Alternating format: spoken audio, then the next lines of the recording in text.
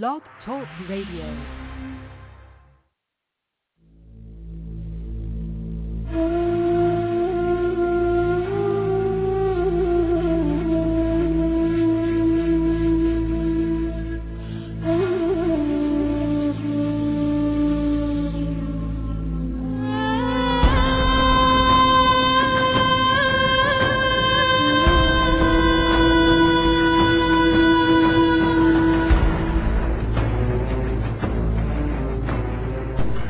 Planet X, Nibiru, megaquakes, nuclear war, martial law, New World Order, FEMA camps, guillotines, aliens, UFOs, fallen angels, Anunnaki. Their Earth will never be the same again. And at that time Michael shall stand up, the great prince who stands watch over the sons of your people. And there shall be a time of trouble, such as never was since there was a nation, even to that time. And at that time your people shall be delivered, everyone who is found written in the book. And many of those who sleep in the dust of the earth shall awake, some to everlasting life, and some to shame and everlasting contempt.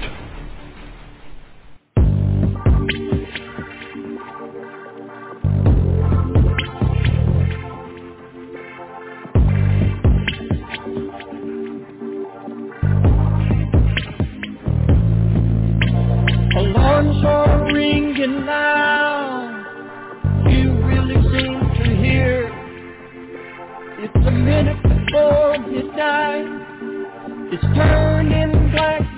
Can you hear me? Words from the Mount of Olives.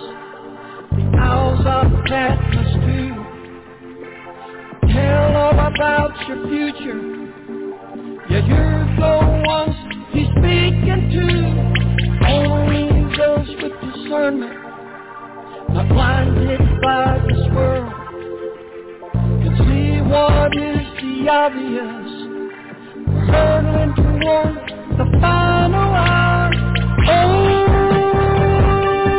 can you hear his call? He's reaching out to you. Come, while there's still time. The door is closing up.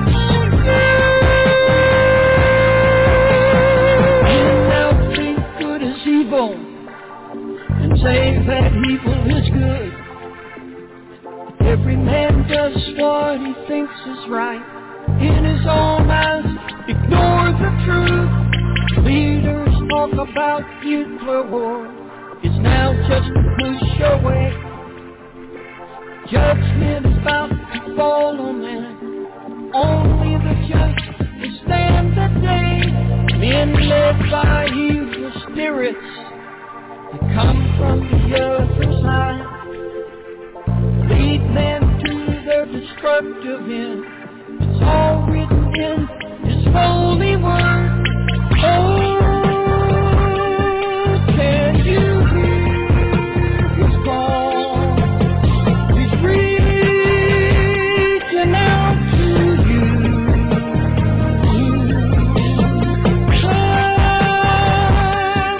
While there's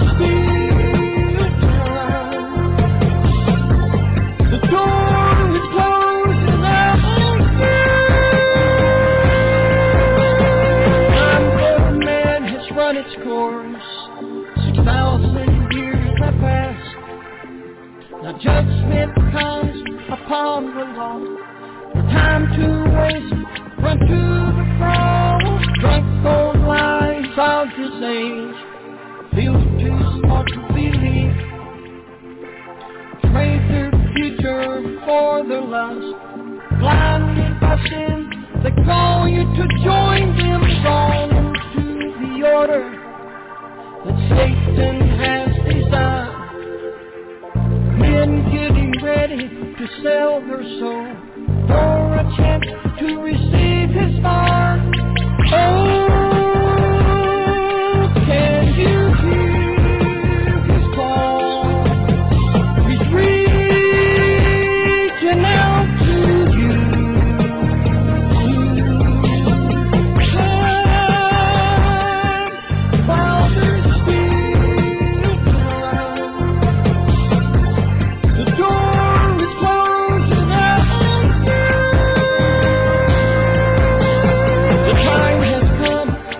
and you must choose.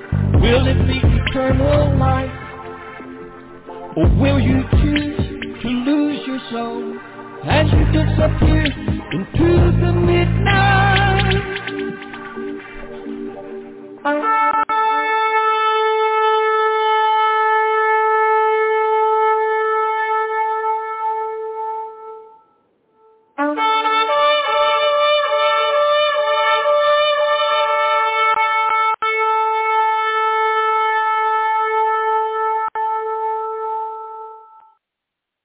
Dear Heavenly Father, we praise your holy name, and we thank you, Father, for choosing us before the foundations of the earth, Psalm 139:16, for the things that we are, the works that we're to walk in, which is echoed by Ephesians 2:10, I believe it is. Hallelujah.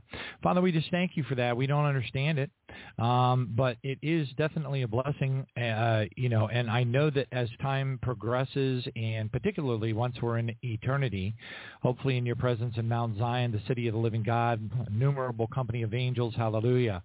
But Father, we just want to say thank you. We worship you, we praise you, and we need, of course, to continue to walk as close to you as we possibly can, and also, kind of fight the good fight and learn to trust you. Without, no matter how jammed up our lives appear to be, no matter how desperate they may seem, no matter how much our bank accounts have been depleted, how dismal our immediate future looks through fleshy eyes, we need to come to that place where we know that you have truly got us in your hand. Jesus, you truly have us in your hand as well, and that we are to be ultimately protected by you. And by virtue of having that trust in you, it changes our entire walk dynamic. It changes our sanctification process. It gives us hope that cannot be stifled by the demons of darkness, and it transcends the flesh life that we're in right now, and keeps our hearts and minds stayed on the things that you have for us in our heavenly homes, and also through all of eternity, ruling and reigning with Jesus. And as we pray that we were not just called, but also ultimately we are chosen. And we pray in Jesus' name, Father, if there's anything any behavior, any feeling, any thought, any iniquity in our heart, with just anything that isn't in alignment with your perfect will and your desire for our purity, that you will continue to work with us, that you will assign angels to us on special assignments that will direct our thoughts, that will encumber us from making decisions or turning to the left or turning to the right when we should not to. But we just ask you for this in Jesus. We ask for your presence, your prayers, the prayers of the cloud of witnesses for each of us, and that you would impress upon our hearts to pray for one another more than we have ever before, and to also pray as much as we can for the lost across the world until the very day of our departure. We praise your holy name, and we thank you for just, for every opportunity that we have to be able to gather and discuss, the things that, that you have impressed upon my heart.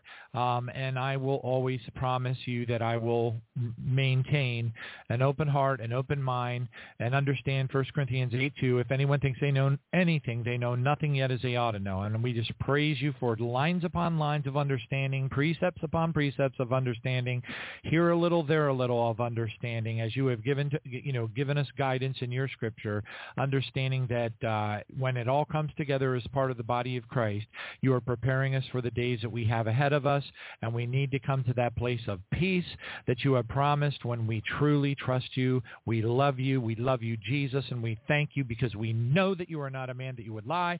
We know that the promises in the Bible will come true. We just have to push through all the way to the very moment of that knife coming down into Isaac, and we got to endure. We got to endure to the bitter end, no matter what we're going through, no matter how awful it seems, no matter how, and boy, is there, oh my gosh, I don't think some of it we can even put into words, but we just are going to continue to get up. We are going to have joy. We are going to have peace. We are going to trust you. We are going to praise you, praise you, praise you, praise you, praise you. There will be no negativity, no grumbling, no none of it. We're just going to rebuke it. We're going to fight it off, and we're going to continue in our journey as we see all these things, very, very end times things, unfolding before our eyes, albeit much, much slower than we had expected many years ago, but nevertheless, and things that can't be unseen, things that are so satanic, so evil, so seething, so beyond really anything. I admit it's beyond my imagination. Watching the Biden speech, Father, it was like watching Satan himself, or an incarnation of Satan into a new version of Hitler.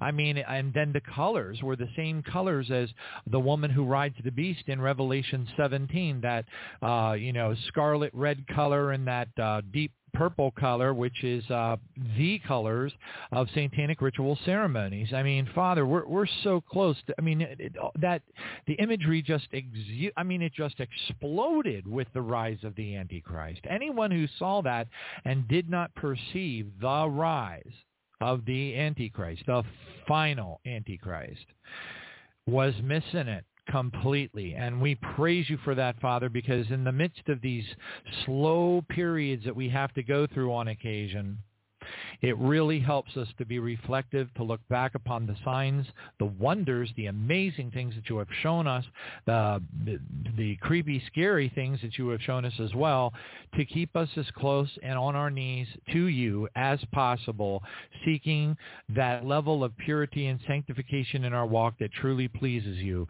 And that's what we want to do. In Jesus' name we pray. And now to him, our Lord Jesus, who is able to keep us from stumbling and present us faultless someday before the presence of you, Father, with exceeding joy. And to you, Father, our Savior, who alone is wise, be glory, majesty, dominion, and power, both now and forever. Hallelujah. Amen.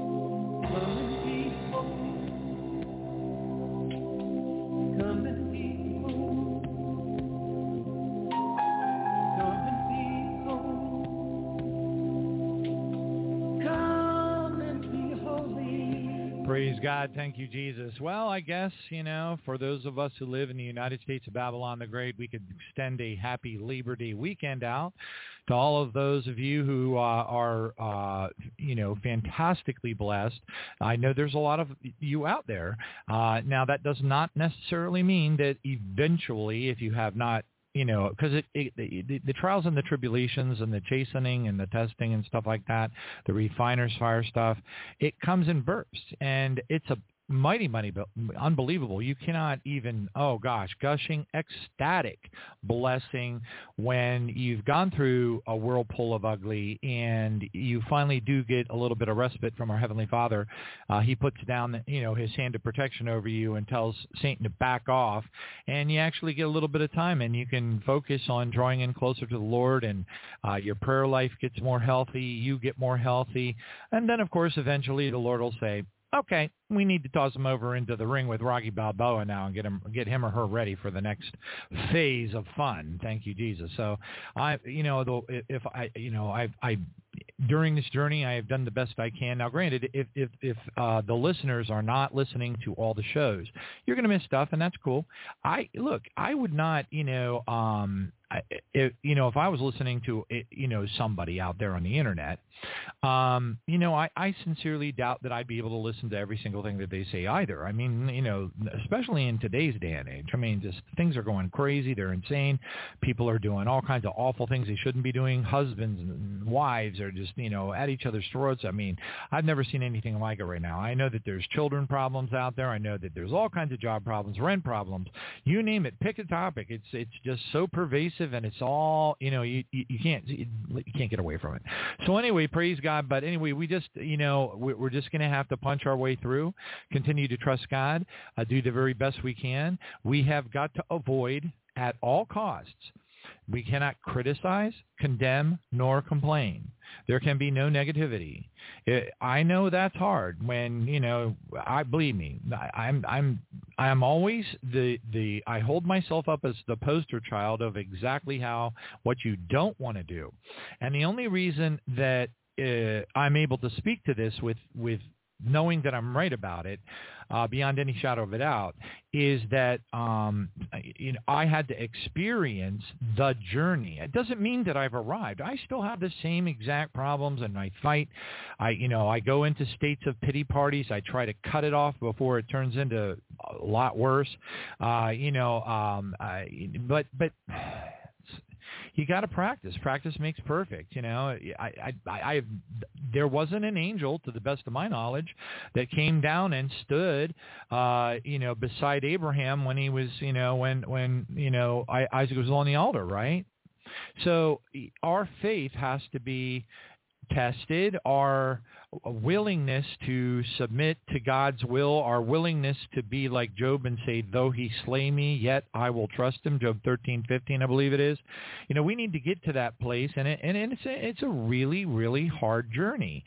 But at least we know where we're going, and that's the most important thing of all, because a lot of really awesome anointed believers out there, and I'm not allowed to name names, but I would love to, because you would be like, oh, wow, no way, not her, or, oh, wow, no way, not him. But yes way, them, they are included in this. But they haven't, they may be blessed with whatever gift the Lord has given them, or whatever the case may be. But I think one of the most gorgeous, awesome, oh my gosh, super ultra blessed gifts that our Heavenly Father could give us is words of knowledge, words of wisdom, that are backed scripturally to help us to be able to navigate the ambiguity and the weirdness that's going on around the world, and to do it with some certainty so that we're not knocked off of our daily life challenge game. We don't want, so again, I will repeat, we have this radio program, and the listeners of this program have become horrible victims, okay, of latching on to prophetic words, particularly because they were just, oh my gosh, like 30, 40, 50 of them a day from hundreds and hundreds of different people, many of which we brought on the radio show, many of them very famous. Many of them showed up like multiple times on Jim Baker and you name it, and the 700 Club and blah, blah, blah, blah. And so it was a wide mixture, so again, when we went through that transition, it was horrific. I mean, it was humiliating. This isn't a dig against our Father. This is just the emotional thing that we as humans have to deal with, right? So we were so jacked up and ready to get out of here, and that martial law was going to be invoked in the United States of Babylon the Great, which is a really, really important major step in allowing the Antichrist to rise up and take control of the country as the new Führer over the rise of the what many call the Fourth Reich. I mean, we got our Treblinkas, we got our Auschwitzes out there. We got all the stuff in place. We even got highly advanced incinerators and really nifty FEMA coffins that are patented as cremation containers for cadavers that hold the smell of burning flesh. I mean, we are set up for one heck of an apocalyptic series of events.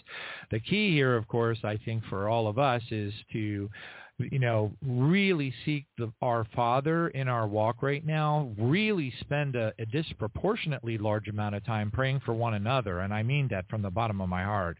As a matter of fact, it was on the prayer vigil that I had shared this verse, and I'm going to share it again. It's 1 Samuel, let me see here, 12:23. There we go. Hallelujah, praise you, Jesus. All right, so it's okay, here we go.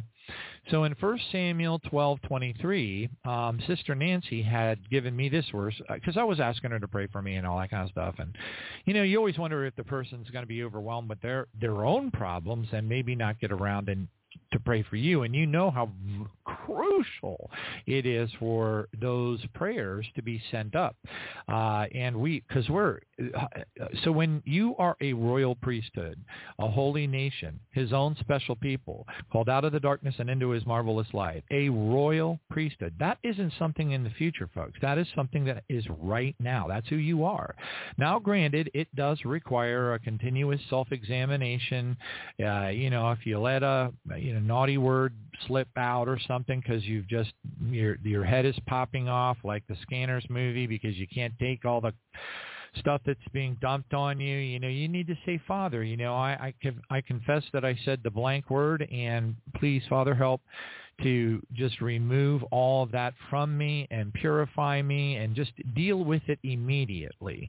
Make it a part of your continuous walk, and then you'll be practicing righteousness as is defined in 1 John 3:7. He who practices righteousness is righteous just as Jesus is righteous. That's what that verse is about. And then he who sins, but you got to understand it's talking about willfully and habitually. Now, if you're dealing with a habit that you're trying to break, just work on it, okay? And keep on praising Jesus and watch over time. It may take a little bit of time to overcome some of the more stronger challenges that some of us may or may not have or have had historically, but we need to stick to it, okay? We need to follow through to the very end and continuously praise. Again, don't criticize, condemn, complain. Don't do it, because when you do that, you hinder the arrival of the answer to your prayer, okay? And I have already marked a day in the near future where I'm going to do a solo show and once again go over the white paper that was written, it was written by John Malindi, the world's largest divine healing senior pastor. He operates primarily out of the southern part of Africa, but he travels all over the world. Anyway, so and his testimonies are bar none the very best. I mean, anything that John Malindi I've ever heard him say, do, or preach about is so eye-opening and absolutely mind-shatteringly shocking to even me that I latched onto it, embraced it, and I know it's true. I know it's true. And in the case of combat in the heavenly realm, which is a misnomer, it's not. There's nothing heavenly about it. It's the air. It's a very horrible, stinky, stench-filled, dark, creepy place where the workers of Satan astral project, and they're in the presence of demons, and they actually hinder and stop our prayers from making it to our Heavenly Father. So we need to understand all of that stuff real well today. So I went ahead, even though I had discussed it a couple of times on prayer vigils, I could, throw up toss up one of the prayer vigils as a best of show, but I think I'm going to go ahead and read, because every time you read it, you learn something new, and and especially when I'm doing it on the show. So praise God for that. And I want to make sure that we have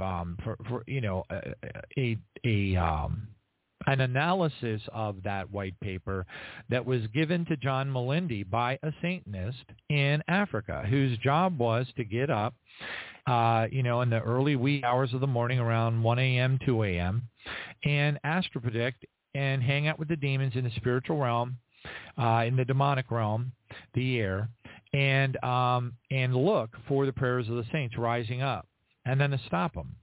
Okay, and and it talks all about the different techniques that they use, and it also talks about the ramifications of certain Christian behaviors and how they will, cause people who are actually, So there's this notion out there that supposedly is like relevant even today. Now, I'm just going to let that one ride. I'm not going to make a commentary. I don't have any feelings one way or the other, but you have people who prophesy, which could be anybody, and you can prophesy through writing things, writing letters to the Lord Jesus, publishing them on a website. That can be prophetic. You've got movies that are prophetic, lots of them. You've got, but then you also have these people who, the technical term is, reside in the office of a prophet, where they prophesy a lot. Now, I've heard people out there say, that doesn't make sense. God doesn't give prophecies out on a daily basis. Well, no. Yeah, he does. So, but nowadays they're also dorked up and corrupt and sideways. It's just, almost impossible to sort your way through them. But I still pay attention to a little bit, because I know as a fact that God will use people, even though, they're maybe not they're hearing with a bias, they're whatever the case is. All right, praise God. So you just have to be able to detect the inaccuracies and look for the bingos, and then, discern your way through it. And I haven't, if I ever see anything that's like really mind bending, like wow, then I will bring it to the radio show, and I will explain why it was a wow. All right, praise God. But otherwise, I just kind of periodically, without any real, I'm not, I used to be like every day I would wake up, I got to find a prophecy. There's a prophecy. Another prophecy, another prophecy, another prophecy, another prophecy. And I just, I gobbled them up like, vanilla cupcakes, as wedding favors, that kind of thing. Because I love vanilla, wedding cake, vanilla cupcakes are like my favorite, praise God. But anyway, and I need them like I need a hole in my head. I've got anyway. All right, stay on track here, Johnny. Don't stray. All right, so anyway, I want and a shout out to Brother Ken. Thank you for meeting me over at Bahama Breeze. It was really nice getting to meet a listener of the program. Hopefully, you'll get to take a little bit of downtime and be able to hear the show. And also, I wanted to say a special word of thanks to so many of you that have been very kind. As I've, my job situation is not going to get better, and that's just the way it is. So I will just simply continue to trust God. I will continue to row the boat away from the rocks, as we ought to. You don't want to just sit there on your hands and say, "Dear Heavenly Father, please, in the name of Jesus, I pray that you will protect my job." If you see your rowboat heading for rocks, You row the rowboat the other direction, and you do what you got to do. But in the meantime, you say, Father, in the mighty name of Jesus, I trust you. I love you. I know that I am in your hands. I know I am in Jesus' hands, and I am just trusting you, Father, to take care of this. Open the doors that you want to have open for me and slam shut those you do not. But it's I have no doubt that there are, we're praying for each other. I've got, and I want to just shout out and say thank you again to all of those of you who have even taken a periodic moment to mention me to the Lord, because I really believe beyond any shadow of a doubt, it's not, I know in my heart that if it wasn't for those of you who have and continue to lift up my job situation to the Lord, I honestly don't. I watch too many Christians get kicked to the streets in the last couple of weeks. And there's, so anyway, I'm not going to go into that anymore. I'm just saying thank you. And I am fervently praying for every one of you and all of the listeners for that matter, because I don't want this, the way Paul put it was, when he was admonishing the Galatians, BP Meds, dry mouth, C-L-O-N-I, clonidine. Some people say clonidine. But anyway, it's a really powerful blood pressure med. But anyway,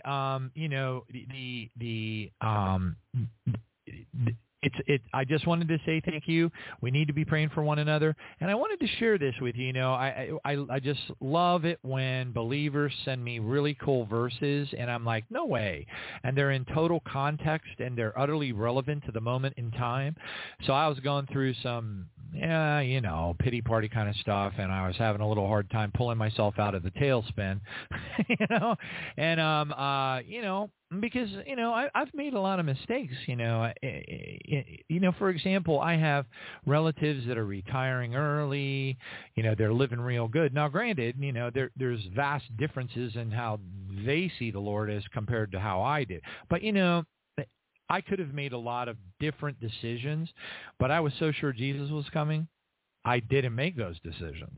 So, and that's fine. God will keep me alive as long as he wants. And, I think we're so close right now, especially after Biden's the coloration of the stage was not only Nazi Germany red, and not only accented by the armed Marines in the background, which was very Nazi Germany, but the coloration, of course, was high mass satanic ritual, which, of course, is also the colors of the woman who rides the beast in Revelation 17 and other places, I think. But anyway, so if you go out on the internet and you type in, for example, Eyes Wide Shut, I don't recommend that you watch the show because it's pretty dirty, but Eyes Wide Shut is, the whole thing is about a massive satanic ritual ceremony at a wealthy person's house. So anyway, but if you look at the images and you click on the pictures after searching on it, recommend DuckDuckGo, of course, you will find a image of them having the main satanic ceremony where they were all in black garb, okay, with masks, standing around the ring, the circle of the bright blood red scarlet carpet, and then the satanic high priest with their purple robes. Now, anyway, so when you go back and you look at the Biden stuff, it's like, oh, it's so in your face. But the vast majority of Christians out there will never see it. And that's what makes us blessed. Even though it's a tougher journey for us, even though we're going to get knocked off of our game, I just love the verse, oh, gosh, now I think I dropped one of my 3x5 cards. Oh, no, that's not good. Oh, yeah, I got to find it. Fiddle-faddle. But anyway, the bottom line is we just need to stick to it. We need to trust God. We need to push through. And we cannot stop doing spiritual warfare. We just keep on keeping on. Keep on getting better. Keep on improving your walk. Use the power that you were given. There's life and death in the power of the tongue. Power of the tongue. Power, power, power, power of the tongue. Okay? It's no longer I who lives, but Jesus who lives in me, right? Okay? So that means you have power by saying things. This is why it says in 1 John 1:9, if we confess to our Father of our sins, he is faithful and just to forgive us of our sins and cleanse us of all unrighteousness. This is why it's especially valuable to make it a continuous process.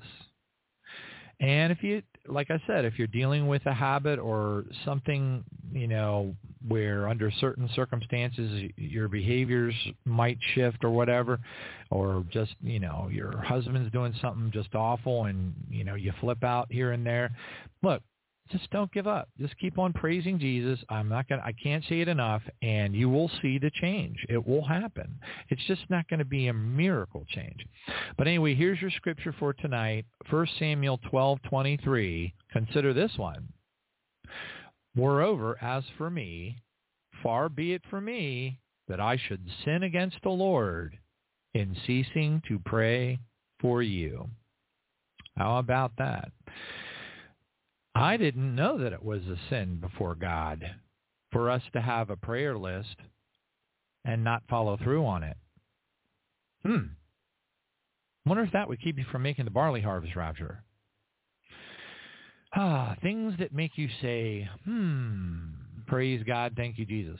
Anyway, on that note, the big event in the last couple of days was the Biden thing. But here's the thing. It's the magnitude of the event. Yeah, you could say, well, there hasn't been an awful lot of other stuff, and you could get bummed out and say, boy, things are moving in slow motion, death by 50,000 cuts. When is this ever going to be over? But really, when you think of the magnitude of what was done with Biden in Philadelphia, it is on par with the Antichrist performing his inaugural speech in the temple of Satan, or Zeus, in the Broncos Stadium. In the grand scheme of symbolic gestures on a global level, there are only two that I know of, and I'm not talking about the stuff that's on the side that we hear about or whatever. I'm talking about the really big stuff that the other countries are watching too. And the two Mac Daddy biggest of the bigs was the Antichrist making his inaugural speech, Barry Soetoro, Nubian Pharaoh, the whole deal. He even played the part of the Pharaoh at the Cedar in the White House. They know. These entities know who he is. So anyway, so you take that satanic ceremony, essentially it was a form of a satanic ceremony in the Temple of Satan or Zeus during his inaugural speech, and you put that side by side with the Biden imitation, perfect imitation of Hitler, the red colors, the high, the coloration of, ritual high. I forget what they call it, but it's a very high ceremony, very powerful ceremony, very dark. It doesn't get any better than that. I mean, really, that was a sign for us. Now, you could say, well, the Illuminati are signaling one another. And I'm like, whatever. I could care less about the Illuminati. They can all, jump on a boat and take it to the end of the earth and fall off the earth and float out into space as far as I'm concerned. I'm getting more and more like Smith Wigglesworth these days. You know what I mean? Going like, oh, it's only you, Satan. And then go back to bed, I really never thought of myself getting to this place, but I think after so many beatings, you know what I mean? After so many beatings and all, you just get to a point where you're just like, Father, I surrender myself into your hands. Do with me what you will. Whatever you may do, I will praise you. Thank you, Lord. And you got to get to that. Now, I will tell the Father, I will say, Father, I would prefer to not have to, leave my home. But if that's your will be done. I'm always, I think it's appropriate to submit to God's will, ask him for his will, ask him for his protection, but, tell him how you feel. Tell him you're scared. Tell Jesus you're scared. Have that intimate conversation on your knees early in the morning before anybody else gets up, after you've anointed yourself with holy oil and consecrated yourself into the hands of Jesus and declared the holy fire of God around about you on all sides, intermingled with the whirlwind of the Holy Spirit, so you're divinely protected and completely connected to the throne room of God. And then sit there and say, Jesus, I love you.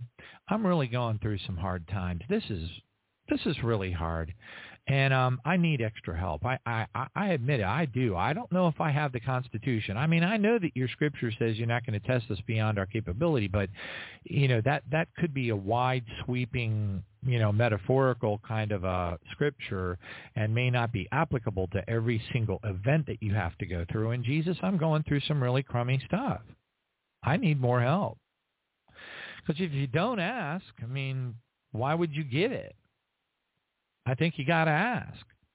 All right, praise God. So anyway, thank you, Jesus. Now, on that note, let's go ahead and see. Let me look at the time. Oh, dear. Kids. All right, kids. When is it bad luck to be followed by a black cat? Think real hard. When you're a mouse. Right, kids? Hey. All right. Okay, kids, what monster plays tricks on Halloween? Think hard. Frankenstein. Have you ever heard of the Frankenstein monster? Come on. Oh, really? Oh, okay. All right, well, I guess. All right. Oh, you guys just don't even want to hear the word Halloween. We're getting too close to it. You guys don't like that stuff. Okay, I got you. You're Jesus kids. All right, what is the difference between a cat that got photocopied and a cat that follows you? One is a cat copy, and the other is a copycat, right? That's pretty funny. Come on. All right, I'll take it. And on that note, let's head into the news. Praise Jesus. Ladies and gentlemen, may I have your attention, please? It's not normal. It's just wrong. What? It's not normal. This is disturbing. Game over.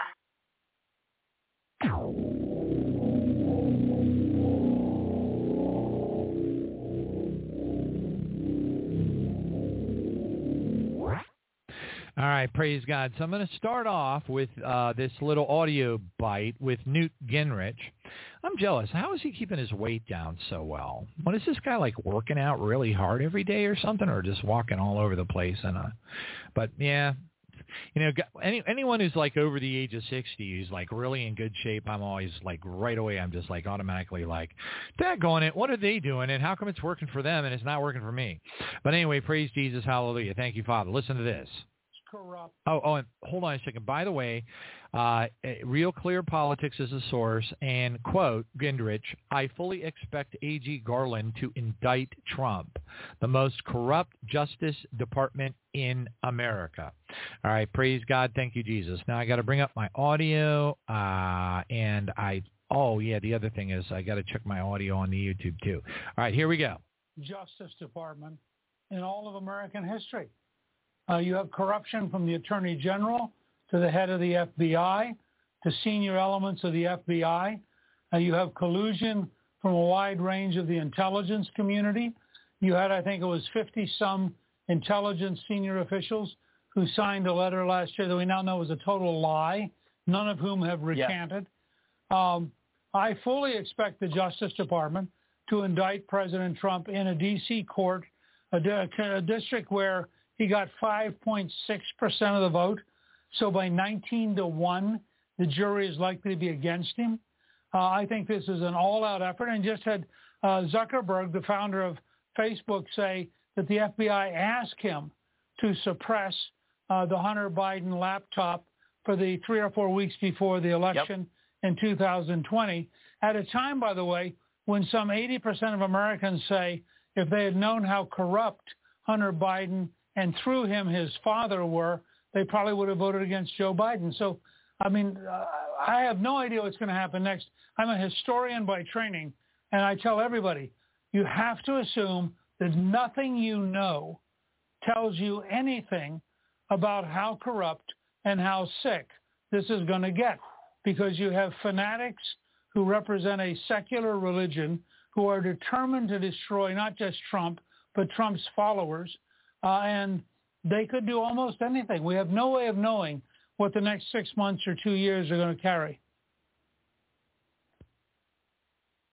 All right, praise God. Thank you, Jesus. Let me go ahead and kill that because it'll probably jump over to some other audio bite that I am like, oh, I'm sorry, I have to apologize for kind of thing. All right, praise God. Thank you, Jesus. So I think really all things considered and, we need to keep our eyes on stuff.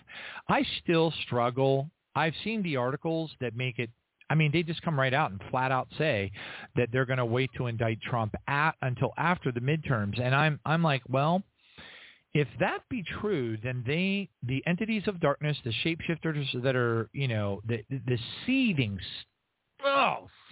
evil, okay, that is running things, we'll just leave it at that, and it's all over the place, very pervasive, it's all over the place. They infiltrate everything just like the Satanists do in churches and things like that. All right, anyway, we'll just go ahead and move on, but we better be on our A game and just really keep our eyes open, because there may be something they have, like an October kind of a surprise thing that they have planned that we have no clue. All right, and I just really struggle that they wouldn't do everything in their power, that if they're willing to wait until after the midterms to do whatever it is they're going to do to Trump, and maybe even fail, and then he would run in 2024. Who knows? We don't know anything. We're just, everybody's speculating right now. Even Newt Gingrich is speculating, so nobody knows. But it would blow me away. I'd be like, wait a minute, you had the opportunity to really, but I don't know. We're just going to have to watch. It's just one of those things. While the rest of the world, man, Europe is just going down hard. I talk to people over in Europe very frequently, and wow, they're several exits ahead of the United States. And I think it's reasonable to estimate that the things that they're going to be going through this fall, that many of which they are already going through, will make it here in due time. So if it's kind of like with China. If you want to know what kind of a police state we're going to be wrapped in, and when they're ushering people off to the FEMA camps, et cetera, and into the incinerators, just watch China. Okay. So China's kind of like, a view into the future. And right now what's happening over in Europe is kind of a view into the future. And once again, the Christians in the United States of Babylon the Great are floating around in some haze of privilege, thinking that, we support Israel, so therefore nothing bad's going to happen to us, that kind of stuff. So anyway, let's just go ahead and move through the news. Here we go. All right, praise God. Sanctions block exports. I got to zoom in here on the show notes. Hallelujah. Thank you, Jesus. All right, sanctions block exports of over 8 million tons of Russia's fertilizer products, according to a report out of Moscow, which, by the way, this is a no-brainer. What better way? Of course, the control grid is locking it down tighter than a drum. So if you're not going out and doing your own homework or listening to the show regularly, you're not going to know. But can you imagine how desperately so many countries need this 8 million tons of fertilizer and food products? Oh, well. The entity that refers to itself as Biden being marionette string controlled by the Antichrist, oh, well. And what's really astonishing, but I would have predicted it anyways, is that these European countries, with a few exceptions, are being run by other entities, to what degree we don't know, and they are submitting to the destruction of their countries. Like you could go out and do some homework on the economic destruction of the United Kingdom right now, and And it's all over. It's exceedingly pervasive across all of the European countries. And some of them are taking pretty extreme measures to work things out with Russia to get Gazprom turned back on potentially. But you've got this giant country known as Ukraine being run by Nazis that are totally in bed with Klaus Schwab, and they're going to do everything they can to blow up gas lines. They want things to be as horrible in Europe as is possible, because the more horrible in Europe it is for them, the more they perceive, that the West will push. And I don't know. It's just a bunch of sick, twisted, proxy war stuff that we're all so used to seeing over the last 10 years, praise God. It's just a lot more apocalyptic, and we're literally a tactical nuke away from Russia saying, all right, the heck with it. Here comes a Samat missile. I hope you enjoy your day. Anyway, praise Jesus, hallelujah. Next one up. All right. Thank you, Jesus. Finnish Prime Minister declares transition to a war economy amidst the energy crunch. Now, remember, this is the hardest thing to keep on bringing back to the forefront of your memory.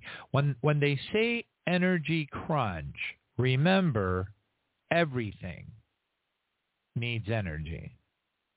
All right? So that affects the soup on their shelves. It affects everything. It affects everything. So if there's an energy crunch, what happens? The price of the energy goes up. It doubles the cost of a can of Campbell soup. Every part of their society is affected by it. You understand? And so we hear the words energy crunch, but we really don't compute in our heads the magnitude of what this is going to cause to happen across the countries of Europe. This is very, very bad, because when countries start to starve and people start to die, war breaks out. Enough said. Happened in World War II, happened in World War I. This is, by the way, a no-brainer. Amen. You're good. Thanks, Captain Obvious. I was on a totally different track. All right, praise God. And I was kind of a Captain Obvious. All right, next one up. Republican lawmakers vow to impeach Joe Biden if the Republicans retake the House of Representatives. And around and around and around she goes, and where it stops, nobody knows. I'm just waiting for them to all, they turn into, India's Congress or whatever they call it, or Parliament or whatever they call it over in India, where they're you see the YouTube videos where the two different parties get really, really mad at each other, and then it makes it onto YouTube, and, there's these, members of Parliament jumping over the top of tables and just beating the heck out of the other ones. It's like, holy cow, what am I seeing here, Is that their Parliament, for crying out loud? I mean, it's you just get the feeling that we're really just one foul move away from our Congress just, start jumping over the tables and popping each other in the head and whatever. I mean, it's just so totally insane. And so many lies, and oh my gosh, that's why I just whatever. I just don't even, got to report on it, got to stay on top of it, got to watch because Jesus is coming. Got to understand that until 2 Thessalonians chapter 2 is completely revealed and completed, then, we got to wait for that, and then we're eligible for an early departure as part of the barley harvest. We ought to be praying about that every single day. Praise God. Thank you, Jesus. Next one up. Over 50 Biden administration. Now, think about this on scale. Economies to scale, okay? Over 50 Biden administration employees and 12 United States agencies are involved in social media censorship push, according to documents. So they've been looking, this collective they have been, the people that know something stinks, which is a lot of people, especially, even in Congress, have been looking into these things. And they're like, wait a minute, this ain't just a thing between Facebook and some, black ops group out of the FBI, that kind of thing. What they're discovering is the magnitude of the contagion. Okay, the contagion. If this were cancer, this would be, that person's body would be completely, it would be, the worst case scenario, total metastasis across all the lymph nodes, dead. Dead. Okay, you're talking 50 Biden administration employees and 12 U.S. agencies all involved in censorship activities. Guess what? What are the odds that they didn't get them all when they were doing the analysis? Very high. All right, the next one up, they probably didn't even count the NGOs and the Global Satanic Crime Syndicate and the fact that we're still using Dominion voting machines that have not been taken out. And every other thing under the sun, it could be that they're so ready to just, anyway, the midterms may be worthless. They actually may be a total waste of time. And, all the Republicans will wake up the next day and be like, what? And it might be just the thing for my sisters to snap out of their, Donald Trump is going to be beamed into by the Starship Enterprise into the Oval Office any second now kind of thing. All right, praise God. That'll help me out a lot.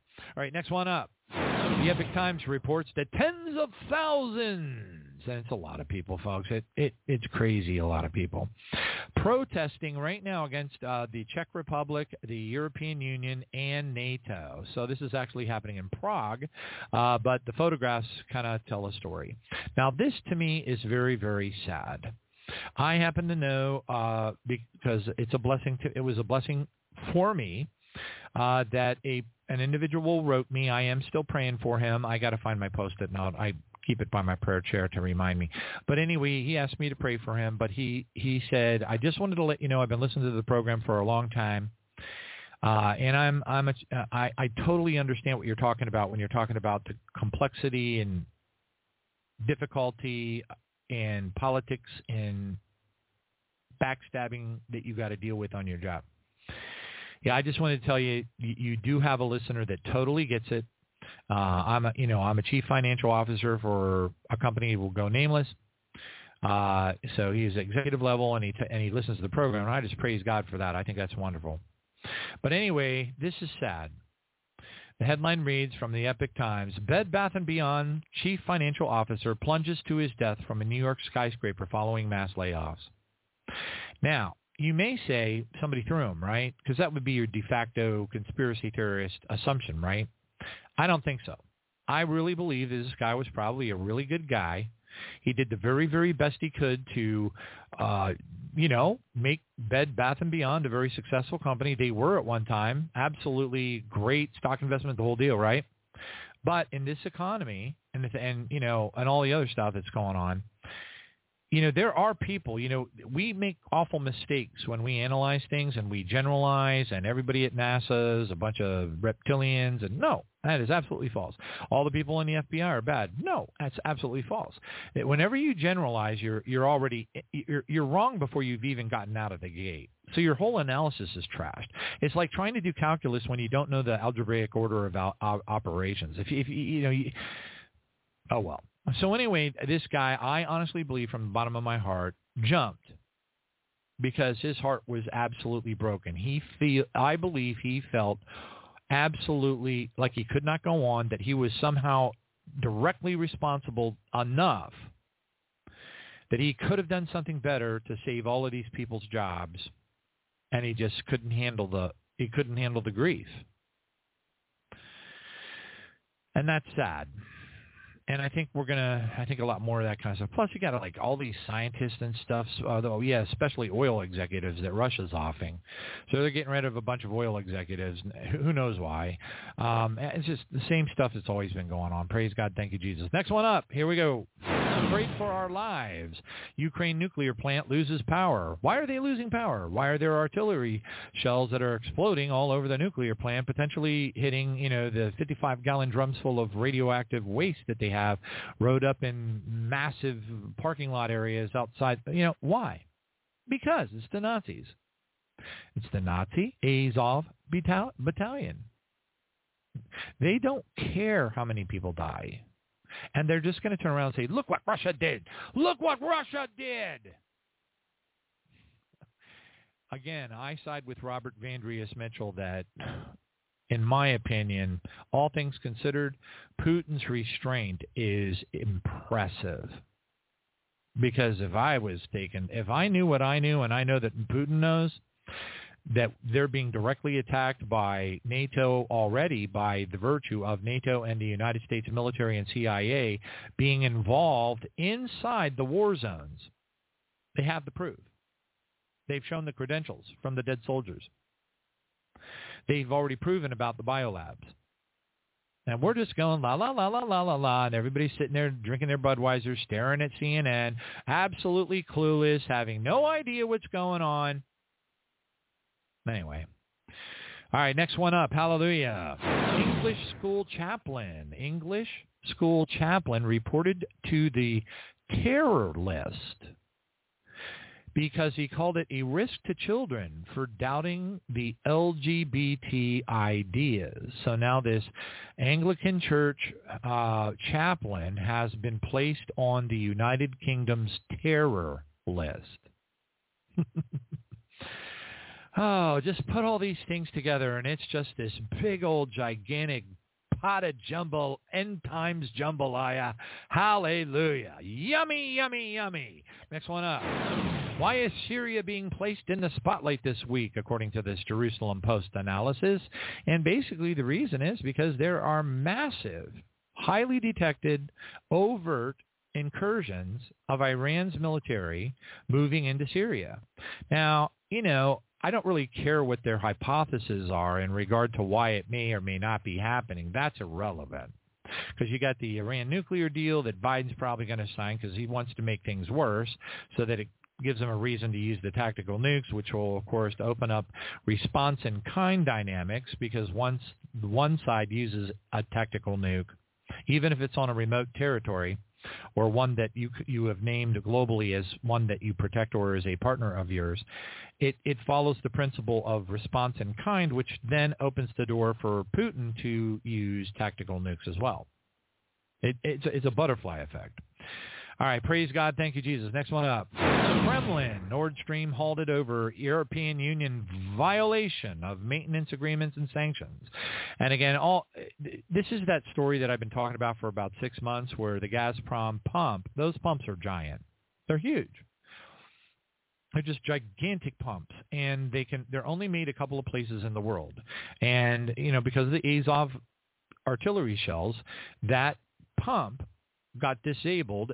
Russia sent the pump, which is critical for people to survive in Europe. They sent it to Canada, and that meat-headed entity being, creature from the Black Lagoon, whatever, that thing Trudeau calls, okay, thank you. I think I've stated my case for Trudeau. All right, anyway, they stopped it. And then later on, they changed their mind. They're like that. But, it's just like a day late and a dollar short, and a lot of people are going to suffer. And they're looking for alternatives right now desperately because winter is upon us right now. All right, praise God. Thank you, Jesus. Next one up. Trump's, and I'll be right there. Hang in there for me, Gary. I'm almost at the end. Trump brands Biden an enemy of the state, and he's come out and made public statements. They have found their way onto various Twitter locations. They're on his social media site, and he's very and also at the Pennsylvania, I believe it was the Pennsylvania site that he just did a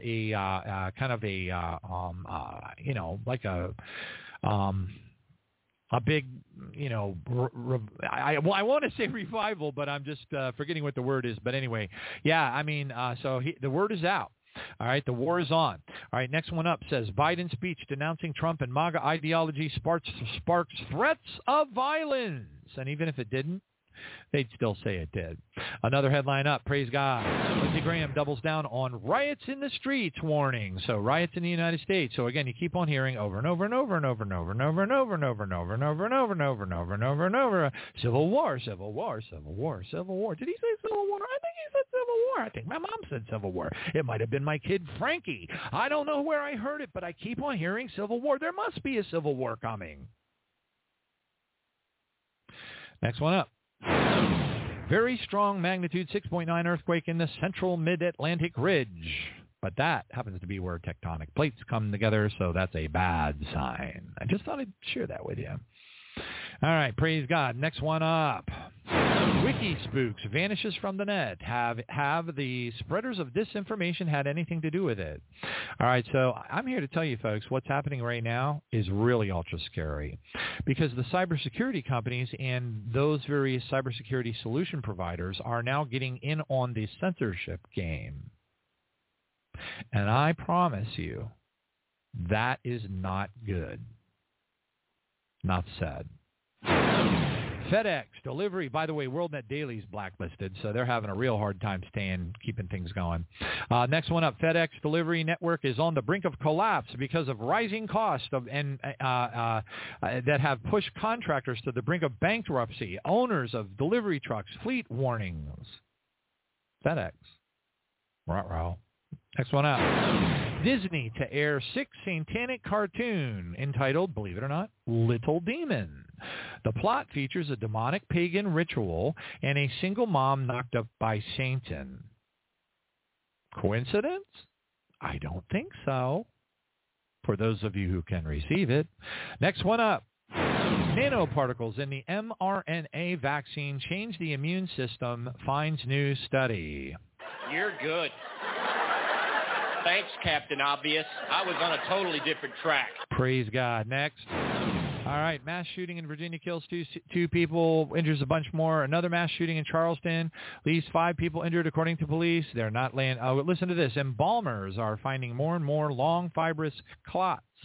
Okay, blood clots are throughout their body. But here's the thing: they pulled a whole bunch of them out, and then they did a lab analysis on them, and guess what? They're not even blood clots. Yep. They're lacking magnesium, potassium, zinc, and that means they're not blood clots. So what are they? Inquiring minds want to know. Next one up.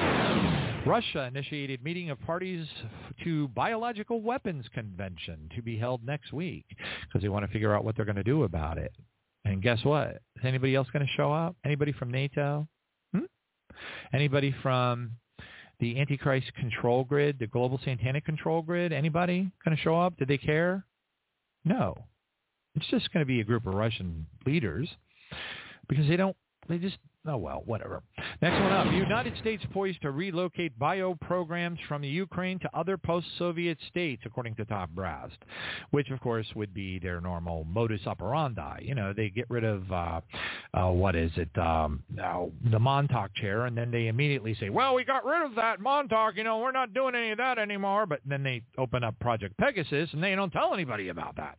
But anyway, and then you search on Project Pegasus on Google right now, and there's no sign of the real Project Pegasus. Pages and pages back, there's no sign of it. Go to DuckDuckGo, type Project Pegasus, and bam!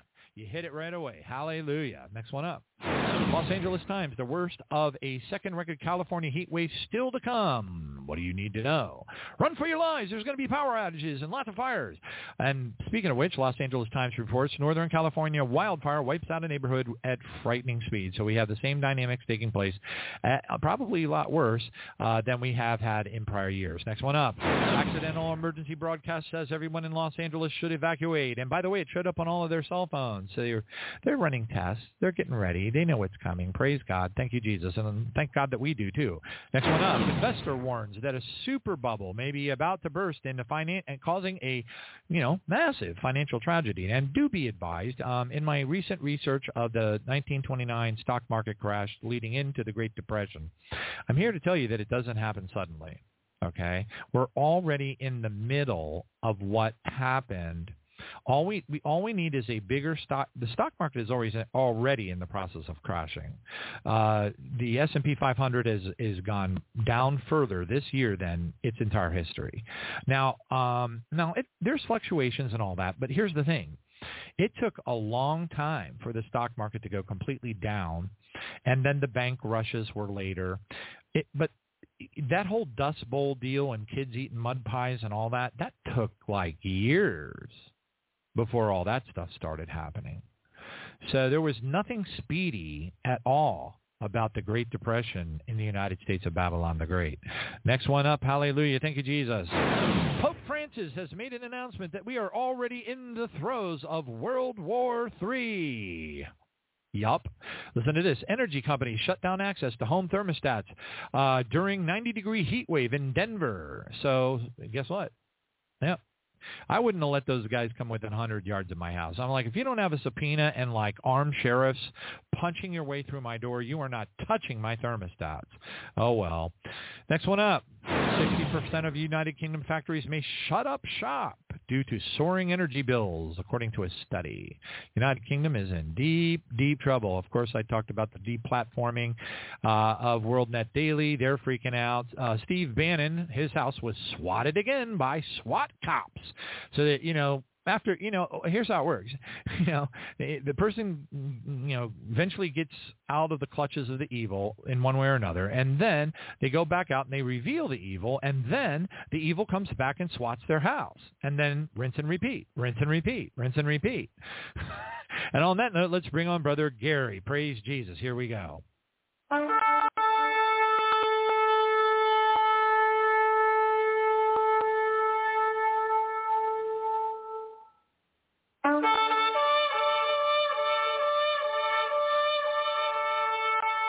Praise God. Thank you, Jesus.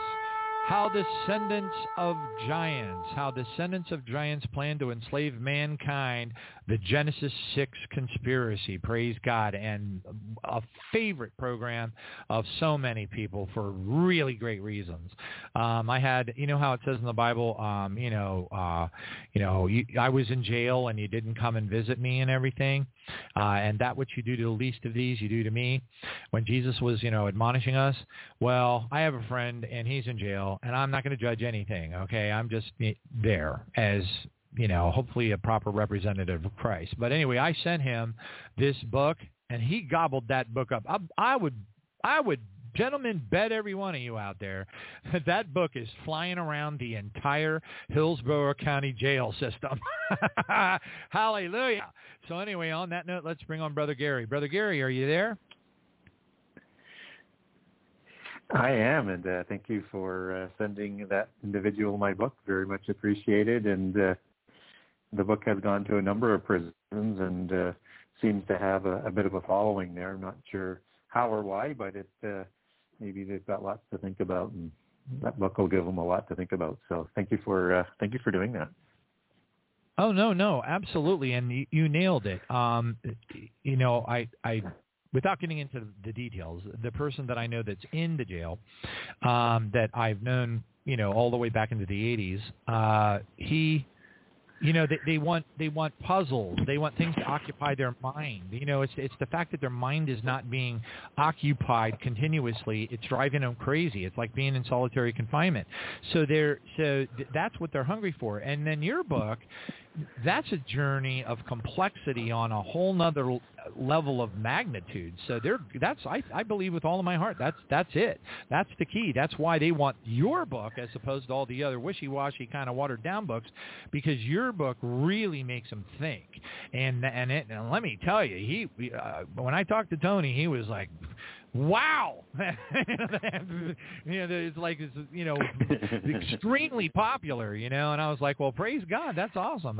Tony said he read it in less than a week. And I'm like, man, he must have a lot of free time on his hand. Praise God. But anyway, thank you very much. His brain must hurt. I'm telling you. How do you stop the hemorrhaging,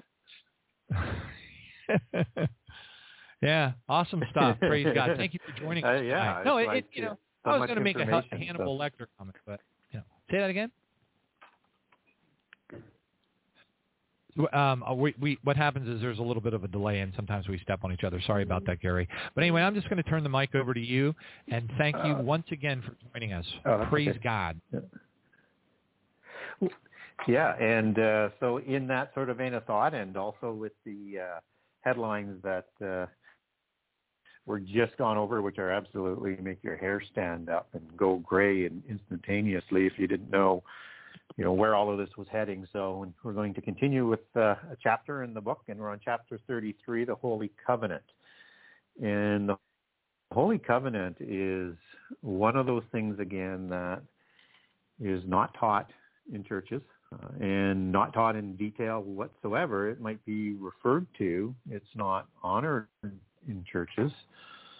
And there's no context provided to why there was this Holy Covenant and how that impacted the commission that Israel was created for. And there's no connection in modern churches and teaches for the most part. I know there are some good congregations out there that do teach prehistory and prophecy. But without understanding Israel in prophecy and the importance of Israel, then you miss so much of what is going on and what is going to happen in the end time, because Israel is going to play a large role in the end time, not in the first 3.5 years of the last 7, but certainly in the last 3.5 years. So when we talk about the Holy Covenant, this is something that all Israel swore several times to, as a complete country, to uphold no matter what. So we're going to talk tonight about how that provides additional context for the Exodus and the wars that took place in the conquest of the covenant land that God had gifted to Israel, that giants had, and hybrid human giants had settled into, waiting for the nation of hope and the nation of destiny to come in, so that not only could they spoil the land and corrupt the land, but they wanted to destroy the nation of hope. And we're going to talk about a lot of things about Israel, and maybe a few things about the Holy Covenant tonight that you're not all that familiar with. And so this nation of destiny is described in Exodus 19 verses 4 through 6 as a nation that was raised in Egypt, but a nation that was set aside as a nation of priests bound into a holy covenant. And so this is a nation that was created specifically for the fulfillment of humankind's destiny, and to fulfill so much of prophecy, because prophecy centers all around Israel, both the southern kingdom and the northern kingdom, and will again, in a large part, in the end time.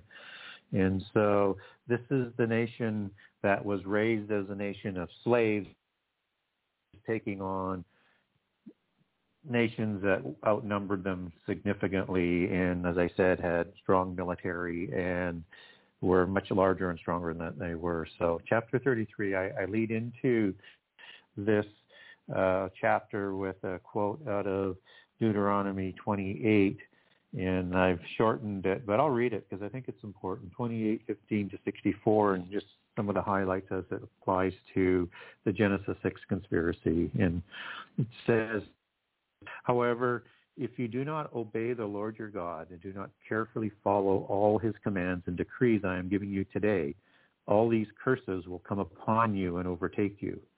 You will be cursed in the city, cursed in the country. And I move on. The Lord will bring a nation against you from far away, from the ends of the earth, a fierce-looking nation without respect for the old or pity for the young. You were as numerous as the stars in the sky, will be left but few in number. I'm sorry, you were as numerous as the stars in the sky, will be left but few in number. Then the Lord will scatter you amongst all nations from one end to the other. This is a warning of the curses of the covenant to Israel, that if they didn't fulfill the covenant and did not honor the covenant, that they would suffer the curses of the covenant. The flip side of the coin was they would receive the blessings of the covenant when they held up the covenant, and all the blessings that God would provide them. So you get this accounting in the Old Testament that's all tied back to the oath that Israel swore to. And whether or not when they were doing well, they were on a revival, they were upholding the covenant. When they did poorly, they were backsliding. And so this is a major piece of context to what was going on in the time of the Exodus and the time of the giant wars. And so Israel did not fulfill their obligation to eradicate the land. And this was a promise that they had sworn to in the Holy Covenant. And most people don't realize, and the churches don't teach, why Israel was so committed to wipe out all of the people on the land. And we're going to go cover some of those reasons as well today. But it was an oath that they took and swore several times to.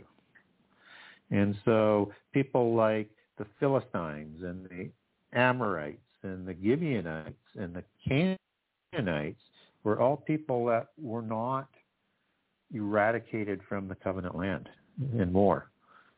And those nations are recorded in Joshua 9, but they come up throughout the Old Testament history because they're still living amongst Israel, because Israel did not fulfill their pledge in the covenant. And Israel was given comprehensive instructions and comprehensive obligations, and it was set down not only in the Ten Commandments, but in the law that was provided to them, that's recorded in, Exodus and Leviticus and Deuteronomy. And there should have been no gray areas here. And it's not like it was, okay, you fail once and you're going to be cursed. It's very slow in coming about, because Israel is not taken into exile into Assyria by the beast empire of Assyria until 721 BC. And the Exodus is circa 14 to 1450 BC. So God's been patient, and God doesn't take all of Israel into exile at that time. But Israel is lost into the nations with that part of the curses. And then Judah will be taken a few hundred years later in about 589 by the Babylonians. And all through both the age of the judges, the time of the covenant wars, and the age of the monarchy, there's this continual revival, backslide, until finally God says it's time that we will fulfill Israel's destiny, humankind's destiny, not through the blessings of the covenant, but through the curses. And that's because God is Alpha Omega, and he knows how everything is going to play out and end, and he knew this from the beginning. And God is greater than free choice. But Israel had free choice, and all of their generations had free choice. And so this is all the things that are sort of brewing within the curses and the covenants and the blessings of the covenant. And so Israel did not remove these people from the land. And even Gibeonites, for example, they're the Hivites, and likely the Havim, because Gibeon was a royal city, and they become servants within the temple. And it would appear to me that they converted, but these are still part of a race that was dead set against Israel, and I think they become the Nethinim that are the temple servants even into the time of Solomon, but that's a different rabbit hole, not for tonight. And so Israel was set aside as a nation of priests to make this holy covenant with God. And God forgave them many times. But at the end of the day, things are going to play out as they are going to play out. And so we're going to talk a little bit about the curses of the covenant. And it's because of not eradicating the people from the land, and giants, hybrid giants. And if there were some non-hybrids in there, then the Canaanites that were not intermixed with Rephaim and bloodlines. But these people led Israel back into polytheism. They would lure them away consistently, just as they did with Solomon, with all of his wives. So this is something that goes on throughout Israel's history. And this isn't just polytheism. This is the religion of the Rephaim, of the giants, of the Nephilim before the flood. This is the religion of the fallen angels. This is the religion of rebellion. And this is a nation of priests that are rebelling against God when they're doing that. And these polytheist nations that have survivors that live on with Israel, it's their intent to try to prevent Israel from fulfilling and completing their destiny to bring about the Messiah. to bring about the resolution to the angelic rebellion, because the Israelites are carrying on the tradition of Abraham and Noah, and all the way back to Adam. And Adam and Eve were created to be the resolution to the angelic rebellion.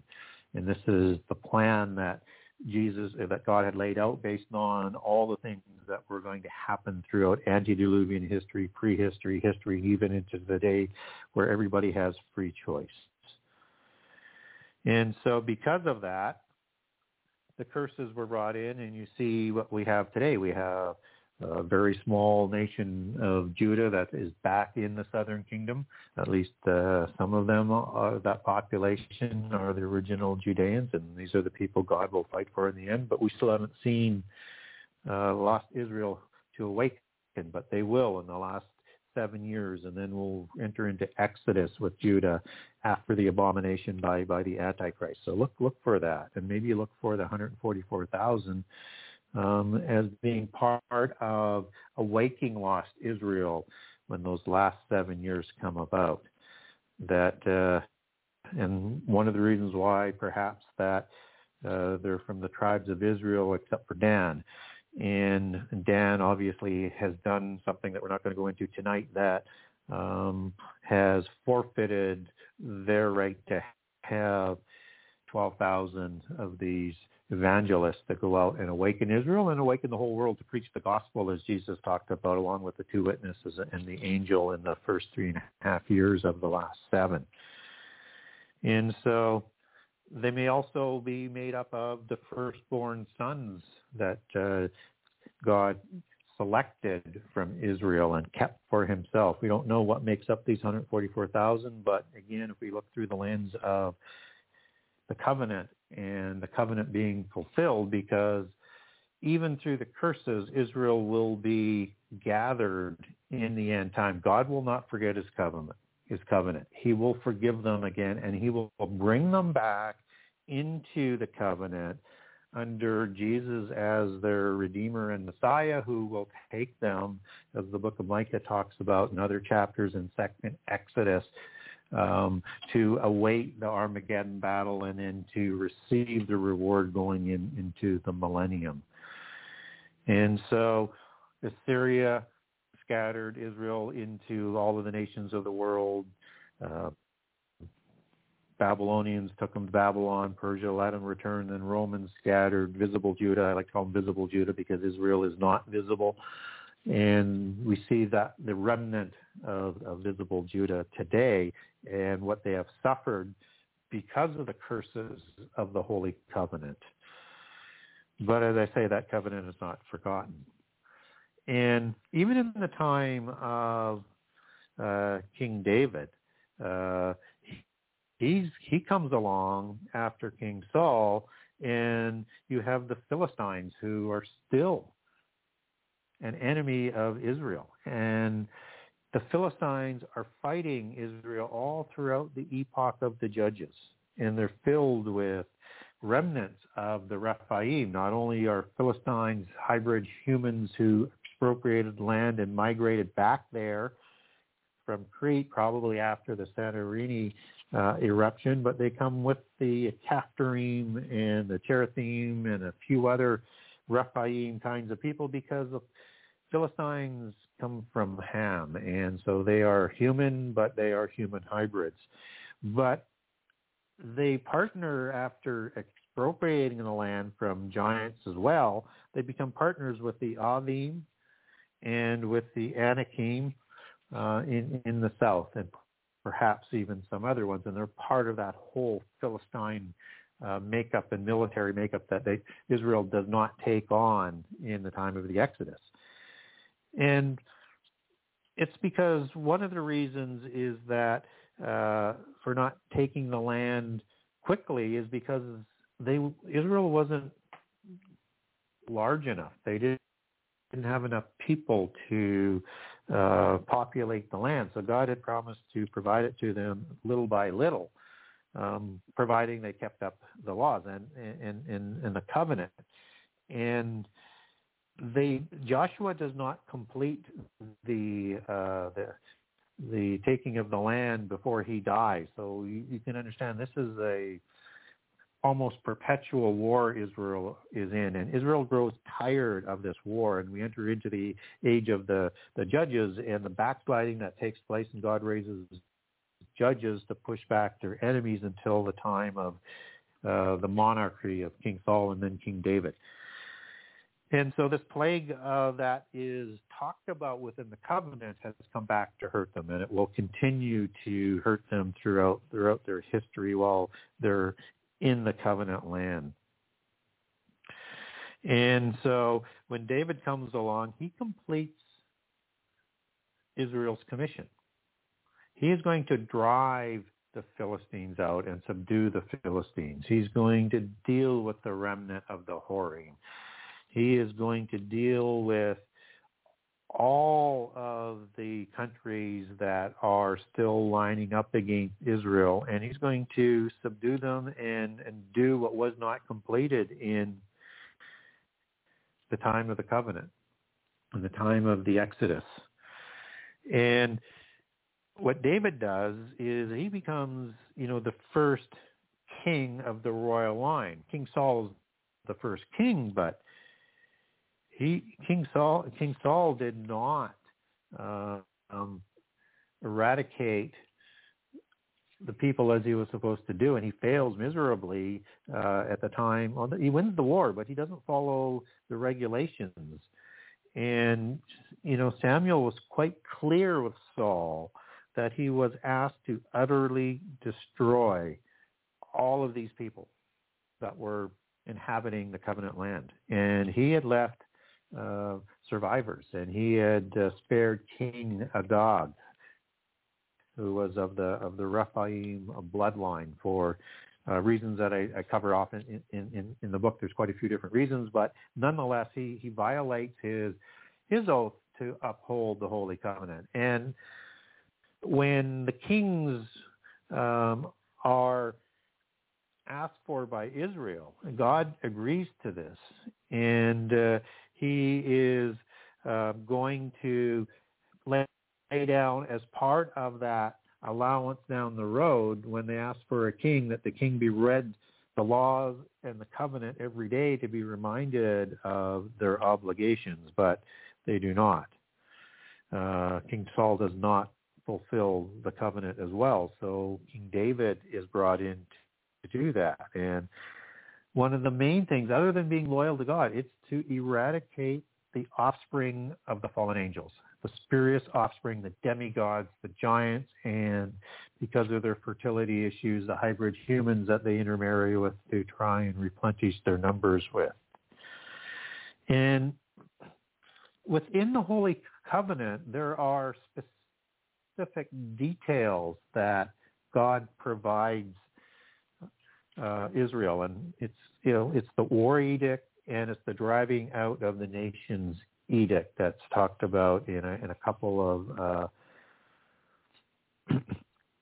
not chapters, but books of the Bible, like Deuteronomy and the book of Numbers. And it's important that people understand this, because Christians do not have an answer for why the people of Israel were, as they're accused, wiping out innocent people. Well, these were not innocent people. These were the offspring of the fallen angels, and they laid there in wait to wipe Israel from the face of the earth so they could not bring about their Messiah.